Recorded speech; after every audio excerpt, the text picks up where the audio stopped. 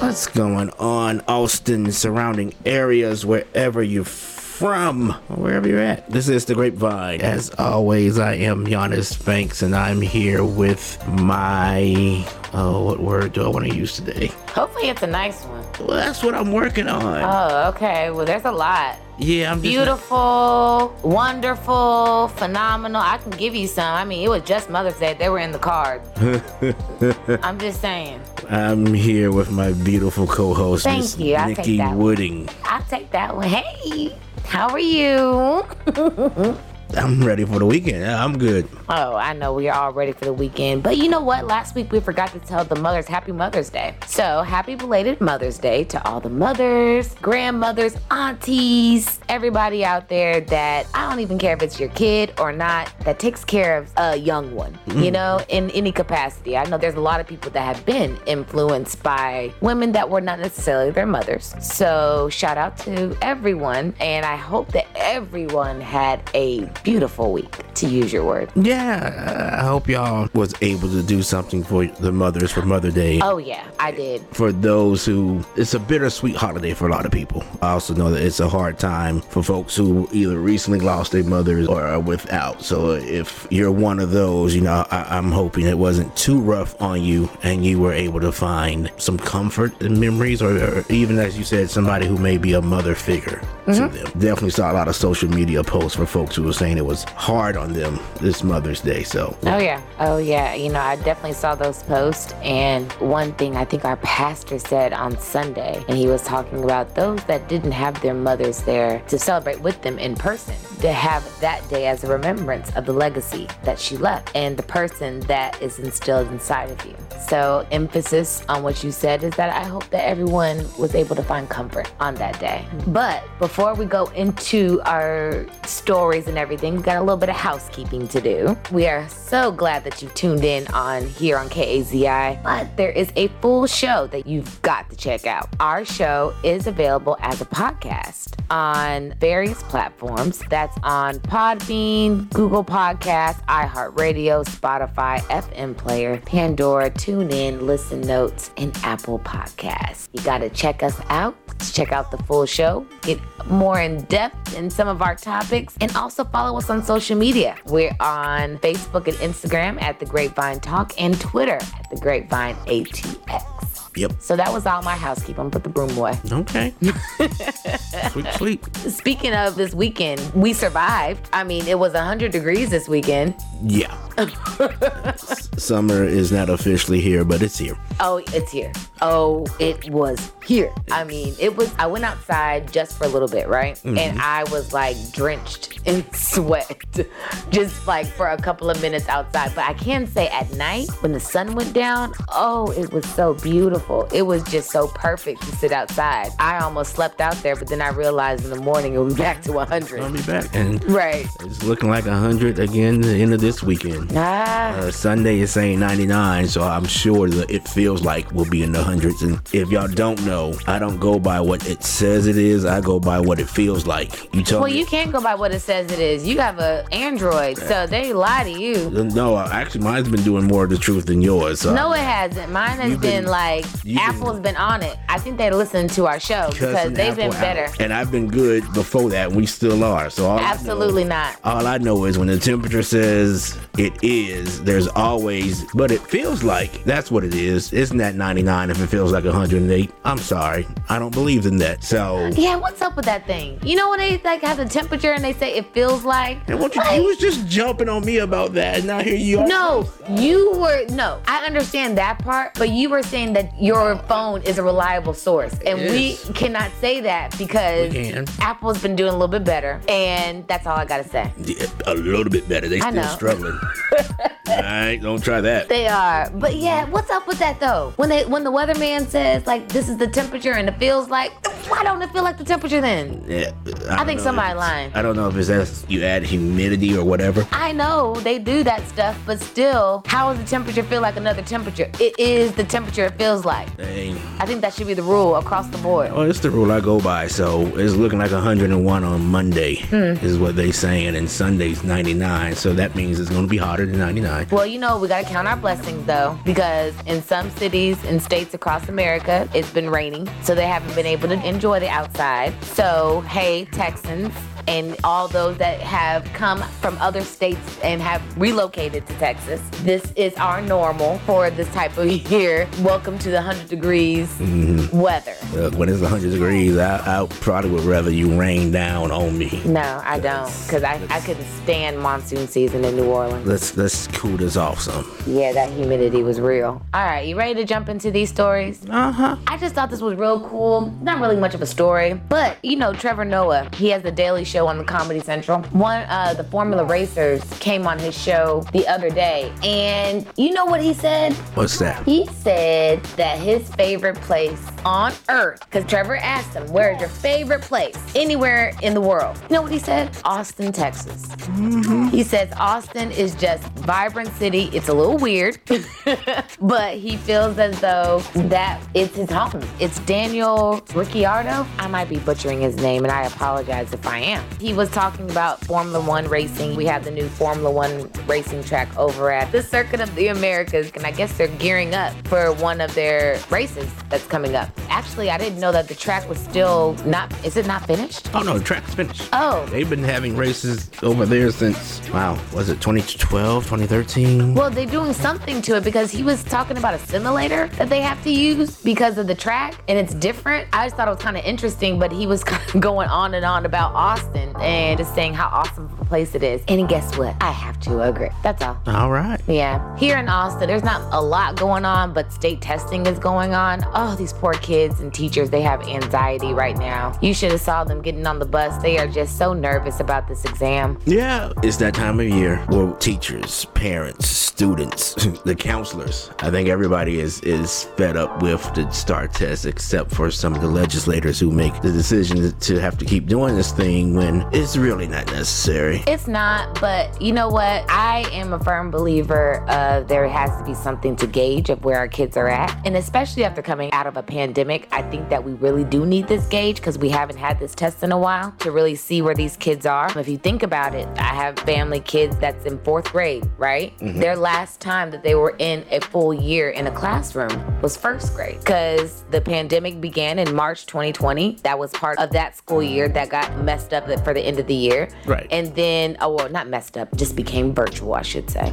And then that whole next school year was all virtual as well. So this is really the kids' first school year back in a classroom. And I really do think that we do need a gauge to figure out what that looks like for our students and teachers. Is the curriculum that we have now, does it still work with these kids missing out for this much school? Again, I'm not a proponent of the STAR test. I do think there are better ways to evaluate kids, but I just think in this situation right now, we really need to take inventory of where we are in the state of education. Sure, I feel like that has been done with the test the teachers have been giving all year, because at this point, the school year is, a few weeks till the school year is over? Right, so this test will be used for next year. So basically what happens is, and they sent this home to the parents and everything else, that if your child does not pass the STAR test, first of all, it does not mean that your kid's gonna be left behind. And that's one thing that the districts are reiterating to parents right now, is that your kid is not gonna be left behind. So here in Texas, the kids that don't pass it, they'll have additional instruction that they will have. This kind of prepares the schools for next year to see which teachers and what needs that the students have and what resources they are going to have to expend to make sure that our kids get the best education. I'm still from the old school of, I've done these tests too. Yeah, I'm about to say, we took the toss. Right, and I hated it. I came from out of state and hated it and was getting, A's in pre-cal. And they're like, well, no, you struggle with math. I didn't need any extra help. It was just, I hate that test and that process. For me, I've always felt like, and coming from an educator, I've seen how the teachers can do that. I did advocate for, back in my days in the Capitol, that if they're going to do this test, kind of what you're saying, if this has to be done, it shouldn't be punitive. It should be, I forgot the word we use, but yeah, where you can do a check. But yeah, I think though it shouldn't have that pressure of, well, we're going to get you some extra help when the kid just may not be, like I said, I hate those tests with a passion that I'd try, but then I just would be like, I'm done with this. I'm tired. And then if they go into those supplemental classes, if they start performing well, the teacher can opt them out of that class. So there is options for them to get to place out of it. It's very different from the TOS test that we had back in the day, because those tests, then you couldn't pass to the next grade level back then. I'm glad that requirement is definitely gone, because that was stressful back then. I don't know if you remember, but there were a couple of my peers that didn't graduate because of that test back then. So I had to do summer school because of that test. Really? I hated that. The TOS test, I just think that the repercussions of not meeting their quote-unquote standard on that test, it really put a lot of pressure on us. And on top of that, I think that for a lot of people, it was just, they gave in. Because you gotta remember, they put so much into the school year for them to go to a test and be told that they can't graduate. You know what I'm saying? For that test to hold that much weight, that's a lot. Yeah. It is. There have been messing with teachers for so long that I know we too also have to have some faith in the educators with what they're doing. I just wanted to make sure that parents and students are aware that I know this test was stressful, but yeah, we have some work to do in the education system. Yeah. All right, you ready to move? Okay. This story was crazy. This first one, I'm mad we started with a crazy story, because all these stories were crazy. They all crazy. You have to start with one of them. Right. It's true. All right, going into an interesting story that's actually here in Austin. Has ties to Austin, we'll put it that way, not here. Right. A Los Angeles woman by the name of Jade Benning. She told police about 30 years ago that a black man killed her boyfriend, and it has been listed as a cold case since. So new forensic evidence and an anonymous tip has now led the police to reopen the case. What's interesting is she's now a resident of Austin, and I think she owns a business here, right? She had a business on South Congress. Okay, yeah, she had a business here in South Congress, and now this new evidence is pointing at her. It's a belief that she stabbed her boyfriend to death. She is currently in the process of being extradited back to California to face charges of murder and to see if they can get some more information about what happened. It's just interesting that this story has been cold for 30 years under the guise that a black man was a suspect of this case. So you mean for 30 years, the police have been looking for a black man that stabbed her boyfriend? I don't even think they've been looking. Yeah. Believe her word. And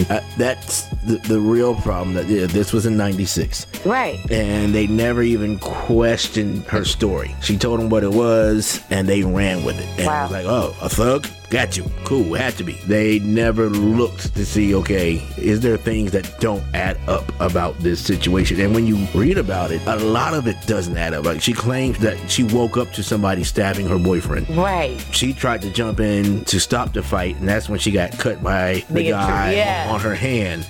And this lasted like 15 minutes, the neighbors were saying. They didn't question anything. They were like, okay, got you. Cool. This wasn't that long ago. Like 96, you still had CSI shows and other shows. And if you ever watch any one of them shows, it's always like the first person they normally look at is the lover, the spouse. The partner, whatever, right? Here, she told him some black guy did it. That sounds right. Right. He was a thug? Mm-hmm. Right. We knew it. And they ran with it. Since they got this letter, it's now, and I'm glad some kind of justice may come out of this, but it's problematic that it took this long. And I think mostly because they took her for her word and nobody did any kind of fact checking to see, does this make sense? Right. Los Angeles police already have a history of discrimination and things of that nature. So I can't say that I'm surprised of all police departments, right, that this is coming out of. Imagine if they really did find somebody who met the description. They would have been spending all this time in jail to only find out that it's not true. And it's happened before. Oh, yeah. Over and over. Right. This is just an example of, I think when people make the Karen connotation and people are offended by it and things. I think that's when people are trying to connect these situations to the use of the police to, what am I trying to say? Well, it goes along with not even just using the police. I know you're getting with using the police to carry out your justice or your revenge. Yeah, there you go. It's the great black boogeyman that's been there for them. Right. It's that go-to of, as long as I say it was somebody black and I was scared, they're gonna believe me. Emmett Till. Right, and it's carrying out your prejudices that you have, knowing or not knowing, because you have some folks, that's not who I am. Right. Apparently, because the first thing you did is you wanted to call the police and say, how many times have you seen videos of the folks lying? They screaming, they attacked me, and the guy, 10 feet away, like, what? Right. Come on now. It ties into that, and it just shows that, there's that distrust of the system for a reason. This is it. All she did was say she saw one, or it was a black guy, and they ran with it. No dig into the story or see what does make sense or doesn't, because somehow the way they had to force themselves into the apartment, if that was the case, right? You can tell if somebody broke in, but whatever. And speaking of these kind of stories, there's another incident that happened out in Georgia, right? There was a guy, black man by the name of Darius Rice. He was in Henry County Quick Trip store, went to the restroom, came out and accidentally bumped into a lady. There was surveillance footage that showed that he asked to be excused and made the waiver like, hey, I didn't mean to hit you or bump into you, and walked out the store. Well, next thing you know, the woman is accusing him of grabbing or touching her inappropriately. Just so happens that her husband happens to be the sheriff of Clinch County. His name was Stephen Tinsley, and he handcuffed him and tossed him to the ground outside the Quick Trip. Okay. So Rice's girlfriend goes to record the scuffle, and when she does, April Tinsley, who is the wife of the sheriff, grabs her phone, throws it down, and engages in the fight with the girlfriend. The attorney has gotten retained and gotten the footage from the Quick Trip that shows that he did nothing wrong. But do you see how quick they were to react off of allegation and obviously a misunderstanding of what had just happened? You add into it that it was his wife. Right. The sheriff's wife. The sheriff's wife. Correct. You add into that, clearly you're not the one that's supposed to be investigating or doing anything, because you have that conflict of interest. Well, from the jump, right? This isn't the first time, sadly enough, something like this has happened. It's exhausting because it's just frustrating that we are constantly put in a position where anything can be used against us. And that's a statement that you make when you're arrested or when you're in a court of law. Right. Not just living your life. Right. And that's what my frustration is. It's just like living while black is not a crime. And it's sad that the sheriff couldn't diffuse the situation or do more investigative or take on more of a mediator role in the situation with his wife, and chose to slam him to the ground and do all that he did in order to be the big tough guy in the situation. It's just crazy. Like, who do you turn to if you can't turn to law enforcement? I can't say over the radio. So, Ghostbusters, is that what you were going to say? No, and there's. I know what you were going to say, but Ghostbusters. He still has charges pending against him. So yeah, and he's, like you said, was former military. Right, and he's currently a military contractor. So it's not like Darius Rice was some guy just off the. Well, even if he was off the street, I want to say that still doesn't make the situation right. Right. However, he's a military vet. He's a military contractor. He's served our country, and this is how he's treated. And if the charges don't go away, he can lose his job. Right. So there's that as well. Well, I'm gonna let you take this next story because you know what it's about? It's about dams. Again, I know. And mom and dad, I did not mean that in any other way, but the water, how when you're a kid, you're like, no, I didn't mean it like that. I meant the water dam. Mm-hmm. Yeah. Yeah. I'm still saying it. It's fine, but still sticking to my story. We have dams all around us. Mm-hmm. And even was a couple years back, we had a bad rain and one of the dams collapsed. I forgot what town it was, and washed the road away. The get washed away. Basically, what's happening is they had this study come out and said that there's about 2,200 dams they surveyed that are poor or basically insufficient, that are in desperate needs of updates.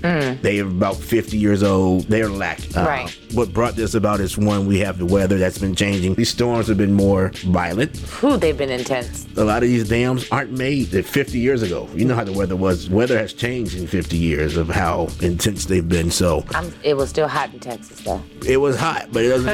It could take some of the rain and wind has maybe been coming, right? And this is all over the country. So this isn't just a Texas thing. There was 2 dams last year in Detroit that broke and had issues with, and so that there is money that's from the infrastructure bill that passed that's going to help some of this. It's still about, I think, like $76 billion short when it comes to having to update all the dams and other infrastructure that we have. And so part of the problem is that when you see the folks over in Congress, when they're bickering about how they're trying to take care of the country, here's this pressing need for the country that you would think would be like a no-brainer, a layup for anybody, that they're not trying to do much with. And, it's one of those, we always talk about how elections have consequences, but these dams can have people's lives at danger. Because you look at a dam, you expect it to do its job. It has one job. Right, provide water. Or retain water. Right, keep the water away. Okay. Oh, I'm bad. That's the aquifer. Yeah. Keep the water away, right? That's its job. You had one job, dam, and that was to keep the water from coming our way. If it can't do that, and it's not just the national, it's at the state levels as well. So while you'll see them have all these distraction conversations on different topics, it's more or less for folks to be aware or pay attention that, there's a lot more pressing than anything they're trying to distract you with of, I'm going to do this, or I can't get this done because of some mythical CRT boogeyman, when you have a damn boogeyman right there just falling apart. Yeah, it's all over the U.S. And so if you have dams in your area, I would strongly encourage people to contact their reps, contact their Congress people. This is their job, and this is your livelihood. Your life could be even at danger at times. And so, because there's even some dams people drive across, right? What's that going to look like? And that was actually one of the dams here in Texas that fell apart. It's widespread. Like I said, it's $7 billion is needed to update these dams. $7 billion? I'm sorry, $76 billion. 76? I shortchanged it. Yeah. And there's been dams that's just been collapsing all across the country. So more of a safety thing for y'all to make sure that your dams are functioning properly, and that when they're having conversations at the state or the local or federal level, you may want to ask them about your dams, because there's quite a few that are not looking very good. So Nebraska, Michigan, South Carolina, Kansas, Missouri, we are talking to you, and Ohio. It just keeps going, right? Yeah, it does. Wow. Yeah. I didn't know this was a major thing going on. It's pretty widespread. Thank you for bringing our attention to that, because that does fall in between the cracks between all these other stories and headlines going on. Speaking of headlines, remember last week we had a leak in the Supreme Court? Guess what? Got another one. There has been a deep dive report by the Washington Post on Chief Justice John Roberts, and it's suggesting that his clout might be waning among his fellow justices. So they're claiming that Roberts' authority and power might be on the decline following the bombshell draft that was leaked to overturn Roe v. Wade. Right. And now this is being leaked about his lack of persuasion, I guess, on the court. In the leak, quote unquote, I guess, it mentions how in December he had told the conservative faction wing of the Supreme Court, the 5 justices, right, that he's planning to write an opinion that's going to keep Roe and Casey in place for now.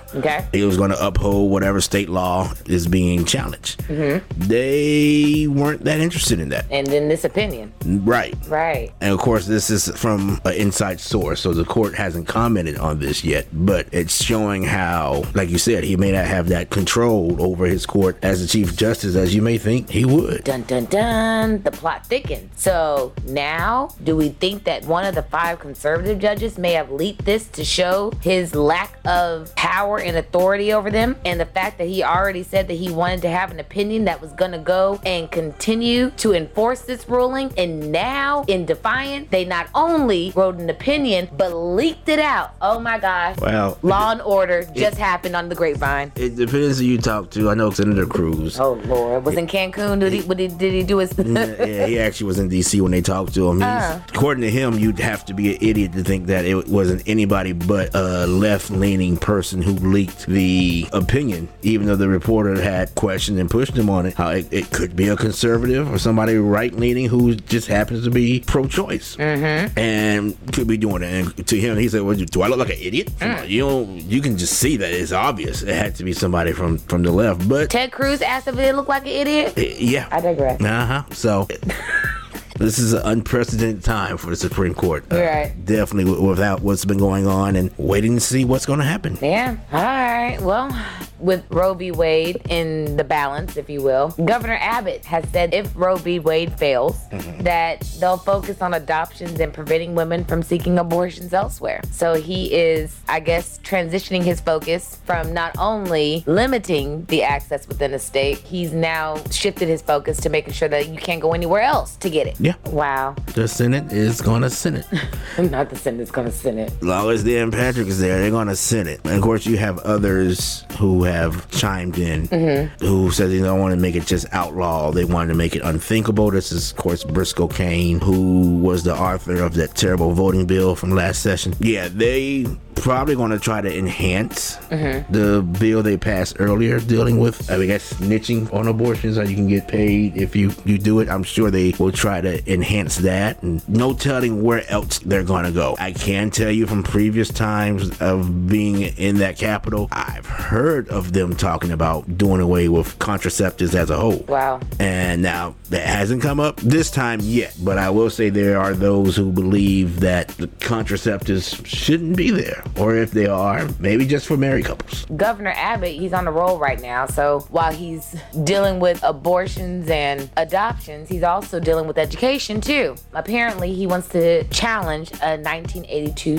U.S. Supreme Court ruling that requires states to offer free public education to all children, including those lacking legal immigration status. Basically, Governor Abbott is saying that if you are undocumented, you are not going to receive the free education here in Texas. He's tried once to limit the state responsibility to educate non-citizens. I think that time has failed, but he thinks that he can resurrect this case in the Supreme Court and challenge the issue again. Why not? If that leak is accurate, and it does happen that way, there were people like, yeah, this would probably just open the bucket of folks bringing in cases that had been stricken down before to say, hey, this is a different kind of court. Right. Let's see what else we can get. Right. And it's definitely misleading what he is saying about the undocumenteds here and going to school. We don't have a state income tax. If you buy stuff, you pay taxes. Right. That money is used to help pay for education. I find it hard to believe that somebody is here undocumented isn't buying anything. You got to eat. Right. You got to get clothes, right? So you are contributing to the tax system. Right. But did you hear his statement, though? He says, we're talking about public tax dollars, public property tax dollars going to fund these schools to teach children who are 5, 6, 7, 10 years old who don't even have remedial English skills. This is a real burden on communities. What can you do about that? Wow. This is the same guy who wants to use public tax dollars to pay for private schools. Right. And this is the same guy who has deployed Operation Lone Star. You had this issue at the border already. These are just issues regarding immigration alone. And his quote-unquote deals with the border Mexican countries, it's just been a mess. And I just hope that people see this and don't forget it in November. Look, I would say, as we kind of hinted at, if there's been a 5-4 ruling in the Supreme Court, look for, now of course they can't just say let's bring this case back up to the court and have it redone. There has to be actually a live case, right? So that would be something new happening. But I would say if you've seen a 5-4 ruling in the Supreme Court, if what happens, what people think will happen with Roe versus Wade happens, I would expect to see a lot more cases popping up or trying to get back to the Supreme Court to see if that 5-4 will now change. Correct. Will it now tilt in their favor? Yeah. You know what? Before we go to break, one quick story. Did you hear that financial advisors are actually telling people not to pay off their student loans? I have not heard that. Okay, so allegedly, and that's all I'll say, because I really want to read more into this because it was on Bloomberg of all sources. They're saying that don't bother paying off your student loan debt right now because they're waiting to see the approach that President Biden will make on loan forgiveness. there has been speculation and talk about President Biden looking to forgive about $10,000 per borrower. And he's recently extended the payment moratorium for loans until August 31st. That, of course, was an extension from, I think, 2 or 3 extensions that we've had for student loans as well. They're saying as the White House continues to ponder and figure out what exactly they're going to do to help student loans and the debt, that people should use their money to pay off other things like credit cards, maybe your private student loans, or anything else that you may have until this is figured out. Right. I don't know. I mean, think about it. I guess right now you're not getting any interest on the loan. So I guess as far as a penalty, there really isn't much for non-payment. Right. But say nothing does happen. You are starting back over. Right. It's a difficult situation where I can understand as we're expecting him to do some kind of forgiveness, whether it's all 50,000, 10,000, whatever it is. So I'm just going to wait. But like you said, there is the other side of that coin of, well, if it does come back, I could have been paying down interest free on this loan. So that would help me pay it down sooner. Correct. And there's also the side of I could use that money for other things as well. Whether it's, look, you may need you may want to travel and get away because everybody needs to relax. But then there's the other side as well as, hey, I want to get rid of my debt because it's mentally freeing. Yeah. You know, and even if you want to put that money towards your debt, I think that just having that burden off your back is such a freeing feeling that I don't think that we should knock people for taking on that responsibility. Look, I'm not knocking you whichever way you want to do it. Right. You may be somebody that's been a rough 2 years and like, you know what, I need to just take a trip to refresh, replenish. That money you have been making for student loan payments, it might go for that. It may not. You will have some options, and I think the argument a lot of people have made about forgiving student loans is that people would put that money back into the economy. And for the most part, I would see that happening because you now have $400, $300, $200 of extra money you can use towards something, right? Right. Whether it is stocks, bonds, or what have you, or just something to treat yourself. There's people who are doing that. So what I tell folks is just do what's best for you. Right. You figure it out. Don't listen to anybody else telling you whether you should pay it off or not. Right. Everybody's situation is different. Correct. Do what's going to be best for you and what you feel like is the best decision for you. And at the end of the day, we'll just live with whatever happens or doesn't happen. Right. So advisors, actually, they're taking a note from your book because you've said this over and over again that the moratoriums are the Biden administration's way of kicking the can until he has enough support in Congress to pass some sort of more comprehensive reform. And we don't know if we're going to get a full forgiveness package or it's going to be a certain amount. If there are going to be some income caps, they're probably going to go off of previous year's tax returns. So be aware of that. Also, they're saying to be prepared to file for income-based loan forgiveness if necessary. There you go, man. These loans are burdensome, I will say. So. Yes. Are you feeling good? How you feeling? Yeah, I feel, Stretch it out. You got to stretch out and everything? Had some water. Okay, cool. Well, your vocals are fresh. Yeah.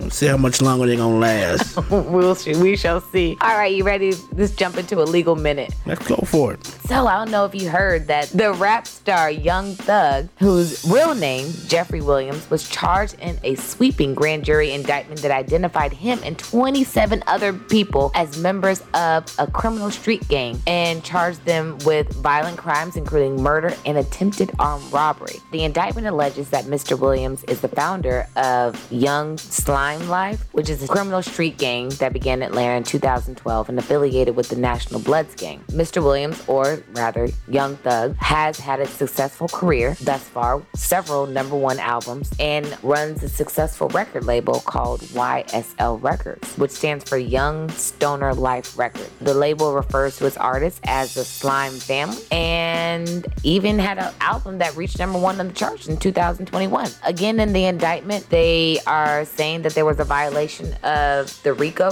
which is the Racketeer Influenced and Corrupt Organization Act, which is closely modeled on the federal law that has been famously used against organized crime members. Now, this has been the issue that's been going on in Georgia because there has been a rise in organized gang activity recently. Officials and prosecutors are saying that Atlanta region has historically not been a place that has been prevalent for gang culture, which which is more rooted in other spaces and places across the United States. And it's becoming an issue because 75 to 80% of all the violent crimes that they're seeing in the community are from gang activity. This is a lot for fans because the arrest of Young Thug as well as Young Gunna, both of them were arrested as a part of the 28 people that were listed in that indictment. This story is still developing to see what is going to happen. Will there be a bond set or anything else? We don't know. But all eyes are seeing what's going on in Atlanta because what we've heard is that 2022 was supposed to be the year that they were cracking down on rappers and artists. That there were a lot of cases, federal cases to be exact, that were targeting them for various activities that have been going on. You know, the percentage rate of federal prosecutors are pretty high. Usually when they bring an indictment, they have enough evidence to prosecute and convict. So we shall see what happens. Mm-hmm. In other news, the arrest of former NFL player Earl Thomas after he threatened to poison his ex-wife and their kids. Earl Thomas has been arrested multiple times, and he's been accused of abuse by multiple women. In this particular case, an Austin judge has issued an arrest warrant for the former University of Texas and former NFL player Earl Thomas, saying that he violated a court protective order by sending threatening messages to a woman about her and her children, which now has come out to be his wife. He texted the woman that he obtained 2 handguns earlier that day and basically texted her again, threatening her physically and threatening the life of her and the children, claiming that I'm gonna let my mama and my cousins poison the children. And there were expletives, of course, in there. The woman told police that Thomas suffered several concussions playing football and may have CTE. According to records, he was arrested in Travis County in February 2021 on a misdemeanor charge of carrying an illegal weapon. I guess he was trying to communicate with his ex-wife about when he could see the kids, and the situation escalated to his arrest. Yikes. Unfortunately, when it comes to CTE, you never know until after they die, right? Because you have to check the brain. There's some symptoms that they'll have out there. Mm-hmm. Forgetfulness, mood swings, etc., that can kind of hint at it. But you never know how severe, of course, until after you pass away and they cut you, if you donate your brain to that, so it can be checked and they see how it is. He has a history. It was a couple years back where him and his brother was having fun with the same girl. And they got caught by his wife because she logged into his Snapchat account to see where he was. And that's what she saw in the video. Now, they were doing it in the Airbnb rental. So she tracked him down with his own gun. And there was a case that came from that because she was saying she was just trying to scare him and not use it. Mm-hmm. But she did put the gun to his head. Mm-hmm. But she said she took the magazine out. It seems like both of them might be a little short of a few cards. But it sounds like there's 2 sides to every story. But this isn't looking good for him at all with his past. And just, I hope this stuff that they're saying isn't true just for the safety of the ex-wife and the kids, because you're talking about poisoning your kids. Right. And if he is having CTE symptoms, I don't know what all they can do to help with that, but I know they're working on it, and I'm hoping he can get some help that he needs. Right. Wow. It's a sad situation because, like you were just saying, CTE can't be discovered until after someone passes. So you just have to watch the downward spiral until you get to a point where you can just discover where the issue is. And I'm hoping that technology at some point can get to a point where it can be discovered prior so that we can get people help in the resources that they need to operate in society and not hurt themselves or anyone else. Wow. There is a website out there where they're encouraging anybody who's played football at any level for any amount of time. And I'm trying to find it that you can go and sign up so they can, I guess, try to help you out or keep track to see what is happening. Warren Sapp is something that he's been pushing as of late. Yeah, we'll find it and share it to our social media page. Right. So for those who want to go to that website and sign up and do whatever, like I said, they want anybody, if you play football at any level, doesn't have to be NFL, high school, college, pro, wherever, to have you checked out. It wouldn't be the Concussion Legacy Foundation, would it? No. Okay. It may be a website they created, but it was like a few letters that he gave out in a recent interview he did. Okay. Talking about his experiences. Right. He's been working to get other athletes to donate their brains. Right. Okay, so, there is a story that has been just a lightning bolt, I guess, across the country right now, and we want to bring some spotlight to it. Are we still in your legal minute, or are we? Oh, we're out of it. Okay. I'm sorry. No, you're good. But the story involves the Delaware State University, their women's lacrosse team. Mm-hmm. They were traveling from Stetson University in DeLand, Florida on April 19th. And the bus driver, Tim Jones, was initially told that he was improperly traveling in the left lane and the bus was pulled over by the police. So that was in Liberty County. According to the video that was taken by DSU player Sanya Kraft, it showed an officer saying, "If there's anything in y'all's luggage, we're probably gonna find it, okay? I'm not looking for a little bit of marijuana, but I'm pretty sure you guys chaperones are gonna be disappointed in you if we find any." Do you already see where our issue is? Yeah. Okay. Escalated real quick. Oh, it escalated real quick, but also making an assumption that there's contraband on the bus. Okay. Uh-huh. So by that time, the sheriff deputies had begun removing players' bags from the vehicle cargage bay and began to search after asking Jones to open up the bags. They had a drug-sniffing dog at the scene, and deputies knew those who were on board were on the lacrosse team.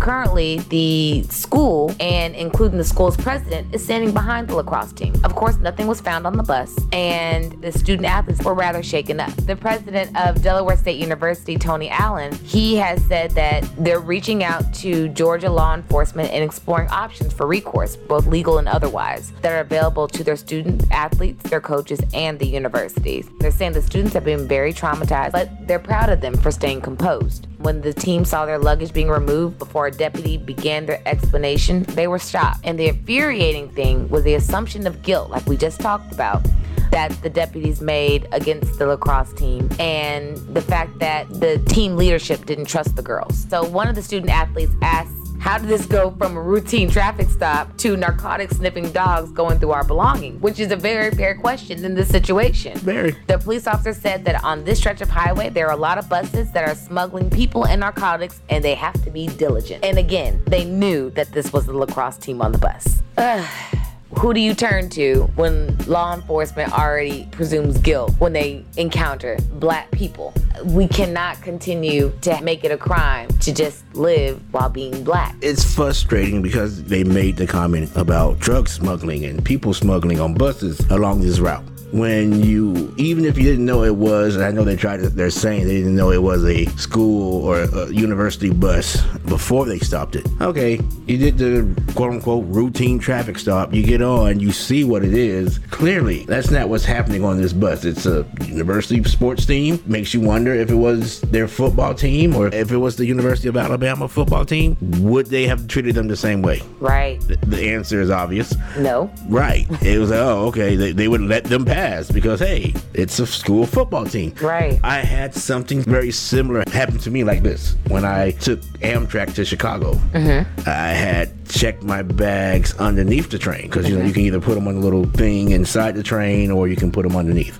Okay. I had them checked in underneath just because I felt like, one, I didn't need anything from my bag, and two, you don't really see who's walking off and on the train, so that anybody can grab your bag and just be gone. So it was underneath. Cops came on right before we got to Chicago and was talking to me, whatever. Mm-hmm. And I was like, well, you know, can we check your bag? Mm-hmm. I was like, huh? He's like, yeah, you know, we have a lot of drug smuggling in between here and Chicago from this point. We're just trying to check to see. I said, you know what? Sure, you can check it if you can get to it. Well, show me where your bag is. It's under the train. Mm-hmm. Yeah, no, but we want to be able to check your bag. So can you come show me where your bag is? I said, it's under the train. If you get them to stop this train and open up the bottom of it, I'll let you look. Mm-hmm. But your bag isn't down here. And like, he couldn't comprehend that my bag was underneath the train. But why was he so adamant? I don't know. That's why I'm just like, yo, it's under the train. I don't understand why we're having this miscommunication of where my bag is. But yeah, he was extra adamant. And it's the same with these girls. If this was a routine traffic stop, you don't go from a routine traffic stop to having the dogs. The dogs had to be there already, right? The dogs was rolling with them. Right. And so this wasn't you picked, when we've seen this happen before, when you pick the smallest infraction to pull over just to try to go see how far you can get, or maybe get lucky of finding some kind of big bust, right? Mm-hmm. And it seems like that's what it was. And they went that route now, trying to find something to justify this. Right. When it's not justifiable. Right. At all. Well, they had a press conference, but I feel like the press conference left more questions than answers. They were talking talking about the fact that the bus was in the left lane. We pulled it over for that reason. But why were you searching the bags? Why were the canines there? It just left so many questions from the police's public statement. And how often do they really pull people over for driving in the left lane? Right? Because I've seen quite a few folks driving slow in the left lane. And if you're listening, please move over. Right. Right. But okay, you pull the bus over. Right. Warning, ticket, keep it moving. But see, I don't understand how that reasoning of driving in the left lane was sufficient enough to have probable cause to go and look into other things on the bus. Like, driving in the left lane is definitely a traffic infraction, right, but not sufficient enough to say that, oh, you're driving in the left lane, so therefore that is substantial evidence for drug trafficking or human trafficking. It's the left lane and you're in a bus. If that's the case, then I need to be calling 911 every time somebody's in the left lane driving slow. If they're in a bus, that's the catch. Because remember, they said they had buses. Okay, so if a bus is in the left lane from now on, I don't care if it's a school bus, Greyhound, or whatever bus it is, I'm calling the police. Sure. Is that the new rule? That seems, if you're in Georgia. Oh, in Hinesville. Right. Okay. There, that seems to be the thing, because they're just stopping buses, even though clearly, because they said, chaperones. So now, if you, even when they talked to them, they said, we don't care about a little bit of marijuana, but if you don't tell us, then so if you don't care about a little bit of marijuana, why are we doing this? Right. If there was something on them, right? Exactly. No, because he already said the reason why was because the chaperones were going to be disappointed in them if he found them. So your mission wasn't really to find any big drug bust. Right. It was the means to embarrass these kids in front of their chaperones, because you've already negated the fact that, hey, there might not be a lot in there, but if there is, I intend to embarrass you. Right. You recognize what it is. Right. You recognize that it's a school bus, a sports-related bus trip, and you're not going to find what you think you're going to find. It's not that trafficking thing, so you can't just let them go now. I guess you could have just said, hey, stay out the left lane, y'all keep it moving. Mm-hmm. But no, you choose not to. Right. For our next story, it's an unfortunate story, especially for the elite career that Cynthia Cooper Dyke has had over her collegiate and pro career. If you remember her, she has been the star for the Houston Comets. Mm-hmm. She's also coached at Texas Southern and Prairie View, and at the University of Southern California. Yes. According to the allegations, based on her coaching stops at Texas Southern, University of Southern California, and North Carolina Wilmington, there is a pattern of crude and demeaning language when dealing with players. In order to go down her coaching history, she did win 4 WNBA championships with the Houston Comets, and then also named the Finals MVP each season. She did go on to coach for the WNBA Phoenix Mercury before getting the coaching position at Prairie View in 2005. She led the Panthers to their first NCAA tournament, and the program was placed on probation by the NCAA for violations, which included Cooper Dyke giving gifts and small amounts of cash to her players. Her next stop was at UNC Wilmington, where she lasted there for 2 years, and then she went for her first stint at TSU, which was just 1 season, before landing the job at USC, her alma mater, for 4 seasons. Then she returned back to TSU for 2 years, and that's where the players began alleging her abusive behavior continued. This is just a report that was put out. There have been no cases filed or any charges filed against her. There was a glaring investigation that occurred before her retirement in March that was a Title IX actual investigation that involved a no contact order between the coach and her players, except for during practices and games. So that was dropped after she retired. Right. So how this is going to play out, I don't know, because there seems to be that there has been some history of documentation and investigation that has occurred in this situation, and it really doesn't look good, but we will see. It doesn't. Some of the comments that she's made. That's why I'm having trouble doing this story, because you know what? I was at Prairie View when she was a coach. Not saying I interacted with her at all. I didn't. So I really don't know much about her coaching style or anything like that. But I do know she did bring so much to the university. Sure. And really did help our program. Now, I don't know what the players endured with her. That has yet to be said, because I think that they've only interviewed 1 Prairie View player. So I don't know if they're not willing to speak or if nothing happened at Prairie View in particular, but there just seems to be a pattern after she left. When there's smoke, there's fire. Yeah. And this is too many allegations at too many different schools for this just to kind of be like, I don't know. I don't know where this will go since she has retired from coaching and they stopped that Title IX investigation. I guess it'll be up for the papers to do their own thing. Of course, she is considered the GOAT of women's basketball, but there's players who talked about they felt suicidal for playing from her, from some of the stuff she was saying. Oh my gosh. The stuff she was saying, it's a lot. Yeah. Oh my, I mean, for players to have to stop eating in front of her because they were concerned about her talking about their weight.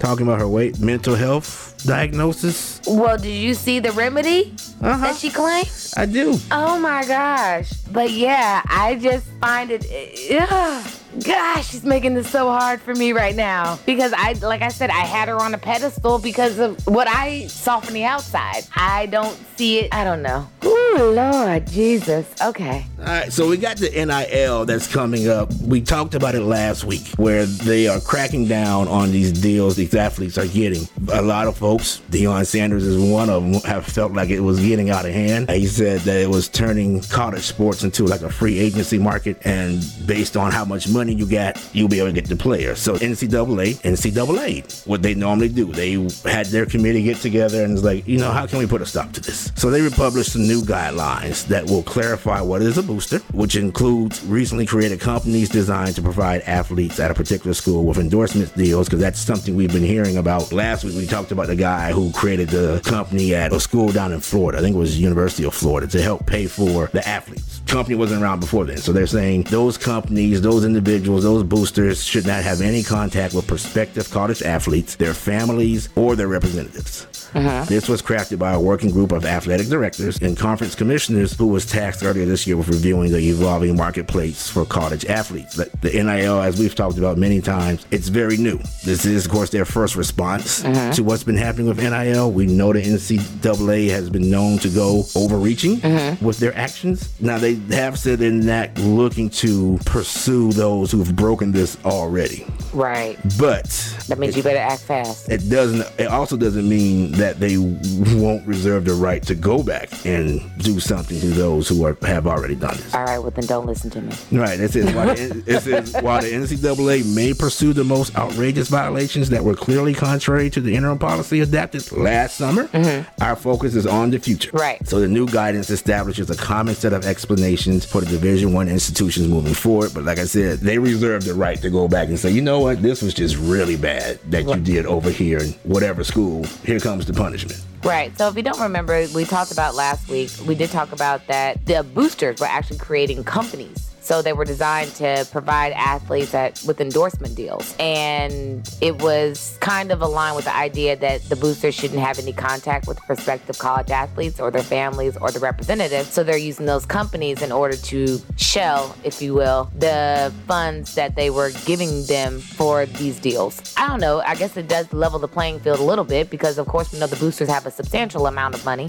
to persuade athletes to follow whatever school or whatever that they have going on for their for some money. So to kind of take away that influence, that will definitely help level the playing field for student athletes at various schools. Moving on, though, I wanted to highlight once again Brittany Griner. If you haven't seen during the NBA playoff games, the Suns are honoring the Phoenix Mercury star Brittany Griner on their home court for the remainder of the playoffs. On the sideline, there is a BG that's up there with the number 42. That was in honor of Brittany Griner. Her detainment has been reclassified and has now made it able for others to be able to talk about her case openly and actively protest for her release. So the NBA and WNBA are taking this opportunity to bring some attention to the situation that's been going on since February when she, being Brittany Griner, was detained in Russia for allegedly having vape cartridges containing hash oil in her luggage. That trial has yet to play out, and the Biden administration are taking other means besides waiting for that trial to play out for her return back to the United States. It's something that everybody, or you've seen many posts talk about to keep the conversation going about her. Correct. This is just keeping that conversations going. It's good to see the sons showing some support. Of course, she's there in Phoenix, or she would have been there in Phoenix. It's just good for them to see that, hey, we're going to show our support the best way they can currently. Hopefully that they will get in there, they being the U.S. government and whoever else need to be involved with this, with getting her as well as other wrongful prisoners from over there back home. It's something, we'll continue to bring up, something we'll continue to mention until they get her back. We just don't have many updates on her situation, unfortunately, of how she's doing or what's going on. There's not a lot of information that's been coming out, but we'll let you know what's been happening. Speaking of things that are going around Twitter, controversial YouTuber Kevin Samuels has passed away. If you don't know who he is, he's a self-proclaimed relationship guru and YouTube sensation that provided dating advice, where he was self-proclaimed as a quote-unquote image consultant. Many say that he was demeaning to black women and really devalued black women in his rhetoric. There's been a lot of posts back and forth about his death. He did die of cardiac arrest. It was a woman that he had just met and spent the night with him that night who called 911 after he collapsed on top of her when he was complaining about chest pains. Kevin Samuels, he was twice divorced, single, and figuratively alone at his death, which also points out the irony in Kevin Samuels' death is to remind us to be mindful of the energy that we put out, but also remind us to take anyone and anything that ranks our value as human beings with a grain of salt. We shouldn't celebrate in his passing, but I do hope that he rests in peace and his family does find comfort and strength during this time, because I do understand that his mom found out about her son's death on social media as well. Sadly, that's how a lot of people find out about the passing of their loved ones. I've never watched any of his videos. I've always seen folks talk about it, seen people talk about it, or have their debates one way or the other. Yeah, he was definitely polarizing. He was a shock jock. Right. It seems that you either loved him or hate him. If you were familiar with him. I think if you weren't, kind of like I am, you had no opinion, right? Didn't pay attention. And so I know there are those who, like you said, it's not a time for celebrating. Right. Because there's definitely people who were impacted in the negative way with how they're feeling, his family, fans, friends, what have you. He wasn't like the only one, I think, who had these kind of rhetoric podcast show, whatever it was. At the end of the day, you never know when it's going to be your time, how you're going to go, no matter what shape you believe yourself to be in, or even if you get checked out, no matter what shape you're in. You never know what's going to happen. Try to live the life the best you can. This Friday is a big day in the hip-hop world. Are you ready? Yeah. All right. Well, Kendrick Lamar is dropping his long-awaited 5th album, Mr. Morale and the Big Steppers. He kickstarted his rollout on Sunday with a new song and video for The Heart Part 5, a new entry in the series of the songs he began back in 2010. His face transforms in the video to Kanye West, Jussie Smollett, Will Smith, who are all notably in the news for recent problematic behavior. The transformation seems to correlate with the lyrics throughout the song. When OJ appeared, when he made reference to Jay-Z's line from the story of OJ, and then Ye's face appearing in the land where hurt people, and that's when Will Smith's face appears. Also, the images of Kobe Bryant and Nipsey Hussle were used in the video as well. I haven't seen it, have you? No, I haven't watched it yet. I've seen it blow up on social media with everybody sharing it or talking about it. I just haven't had a chance to sit down and watch it. There is a rapper out of Jersey who was saying that he stole the idea from the video from his previous video, where he did the same thing and used faces of Jay-Z and other rappers he admired. And he's like, it's the same backdrop. Like, it was just a backdrop and just me and my face being morphed. And he's like, I'm not saying Kendrick saw my video or was out there checking for my video, but it's just a real coincidence that my video that I released in 2020 with Universal is this. With this whole thing with deep fakes that they're doing now, AI technology and all the other stuff, I don't think that he was necessarily copying off of him. I think what you just said was that he was doing it more to acknowledge and pay respect to some of his favorite rappers. And I think that Kendrick Lamar was using it more in a way for lyrically, as he is a lyricist, and he was trying to create the images by just using himself, which is phenomenal of him using that technology, because I don't think we've ever seen it used in this capacity before. No, Unless you watch that other guy's video, but Who other guy?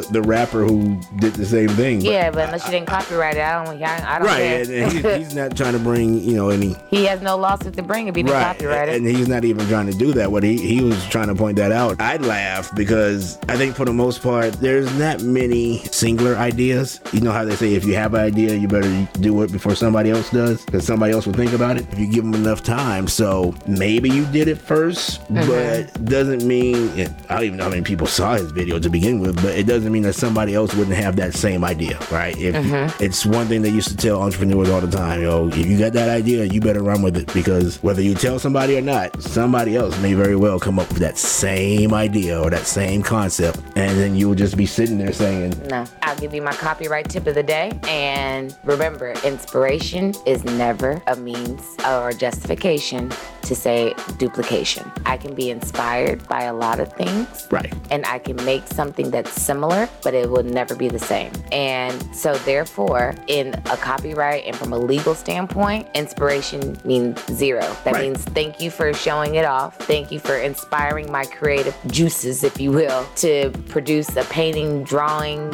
dance, or whatever it is. But that could not be used as justification to say that I infringed on anything. Right. And so for him to sit there and say, oh, well, you're copying everything you're doing. Well, no, at the very most, all he can say is, I appreciate, Kendrick, for you being inspired by me. Right, and that's what I'm saying. That's not what he was saying, and that's not what I was saying. What I was getting to is, if you have an idea, you act on it, because if not, somebody else will have that same idea, and you will see it out there being successful, and then be like, yo, right, but I had that thought. Not saying that you're going after somebody. No. You're more or less mad at yourself because you didn't act on this great idea that somebody did, and you don't have any claim to it, but there's been many times when folks like, man, I thought about that, right, and I didn't do it, and now look at this guy. That could have been me, right, and it could have been you. But again, I tell people all the time, you can go out and act on it, but if you don't get the required legal protections, such as me being the IP lawyer here, the trademarks, copyrights, and patents, trade secrets, doing that to protect your stuff, not only are you bound to be in business with a competitor because you didn't protect your stuff, but you are liable to not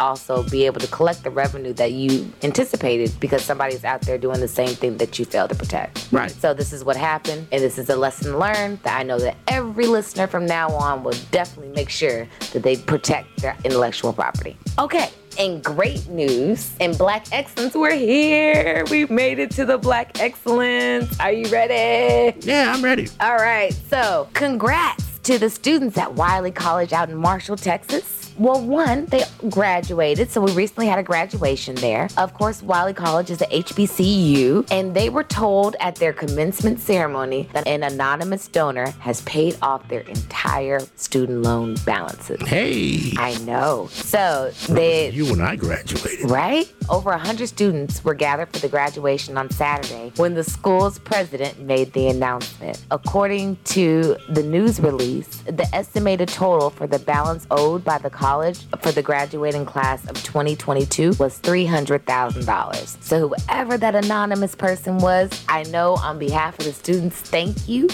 and thank you. If you're not familiar with Wiley College, you might have seen the movie The Great Debaters that starred Denzel Washington. That was inspired by actually a 1935 debate in which Wiley College prevailed over USC, who was then a powerhouse when the nation was heavily segregated. Not only this is historically black college, but they are definitely a part of history. Right. Yeah, congratulations to the students. I'm glad that they are just able to get this done and able to move forward with whatever's next for their bright futures. Have you been out to Wiley College before? No, I've never been to Wiley. I don't think I've been out there. It's way East Texas. I did a presentation there once years ago. Nice campus, was nice people and all around good folks there. So hey, if you have some extra time this week, we have something for you to do. Yep. Retired Sergeant Victor Butler is believed to be the last surviving Tuskegee Airman in Rhode Island. Okay, so he was one of the black military pilots and airmen who made history while fighting in World War II. You know, they broke barriers and led the way to desegregating the military. And Butler actually became a mechanic for the Tuskegee Airmen, working on legendary planes all while dealing with racism. He's turning 100 on May 21st, and he's hoping to get cards from his fellow Americans, and he said he'll read every one of them. He's about to be busy. Right. If you have some time, send him a birthday card for his 100th birthday, if you can. So you can send your happy birthday wishes to Victor Butler in care of Gary Butler. The address is P.O. Box 3523, Cranston, Rhode Island, 02910. Again, his name is retired Sergeant Victor Butler, the last surviving Tuskegee Airman. Wow. In Rhode Island. Yes. Wow. Wish him a happy birthday. Well, you know what? We're going to wish him a happy birthday on air. So happy birthday to Mr. Victor Butler. Yes. Happy birthday. And we wish you many the more. best and many more. Yes. Hey. Yes. In the picture, he doesn't even look, I don't know when this picture was taken, but I can promise you he doesn't look 99 in this picture at all. That was in the article. So he's looked like he probably is still spry. Right. So also we want to shout out 2 appointments in the U.S. government. One being the White House Deputy Press Secretary, Karine Jean-Pierre. She will be the new press secretary and actually the first Black press secretary. Did you know that? She's going to be the first few things, but yeah. Wow. She's the first Black woman and openly LGBTQ White House press secretary. Wow. Yeah. All right. Jen Psaki is the exiting White House secretary right now, but she did say that she's a remarkable woman who will soon be behind the podium every day. I'm excited to see her every day behind that podium and seeing those twist outs, because you do see her in a twist out. I love it. I love that we can see someone in such a prominent position that looks like us. Your hair is like us. You understand you gotta twist it out at night. Yeah, I mean, twist it up at night to twist it out in the morning.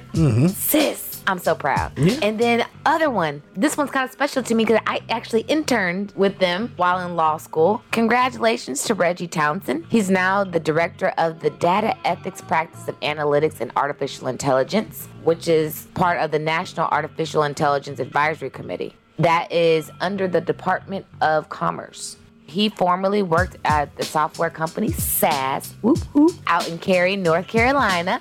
He has gone up the ranks at the organization, and even the SAS CEO gave him a shout out and saying that as much impact that he had at the organization, he knows that his wise counsel will be useful in his new role. Congratulations to him. And why I feel like this is important, I don't know if you ever seen the documentary. It's called Coded Bias, and it's about how artificial intelligence can be biased against Black people. For instance, when police use it to surveil different places, how it picks up Black features and it focuses on them sometimes, or in situations where you have to use facial ID, that some foreign people, your features might not be able to be registered. He can definitely help provide a better platform for AI and make sure that it is inclusive for all. That was an issue when the self-driving cars, of course, when they first came out, and even as they are out, that's something that they had to tweak, where, as you mentioned, recognizing Black people.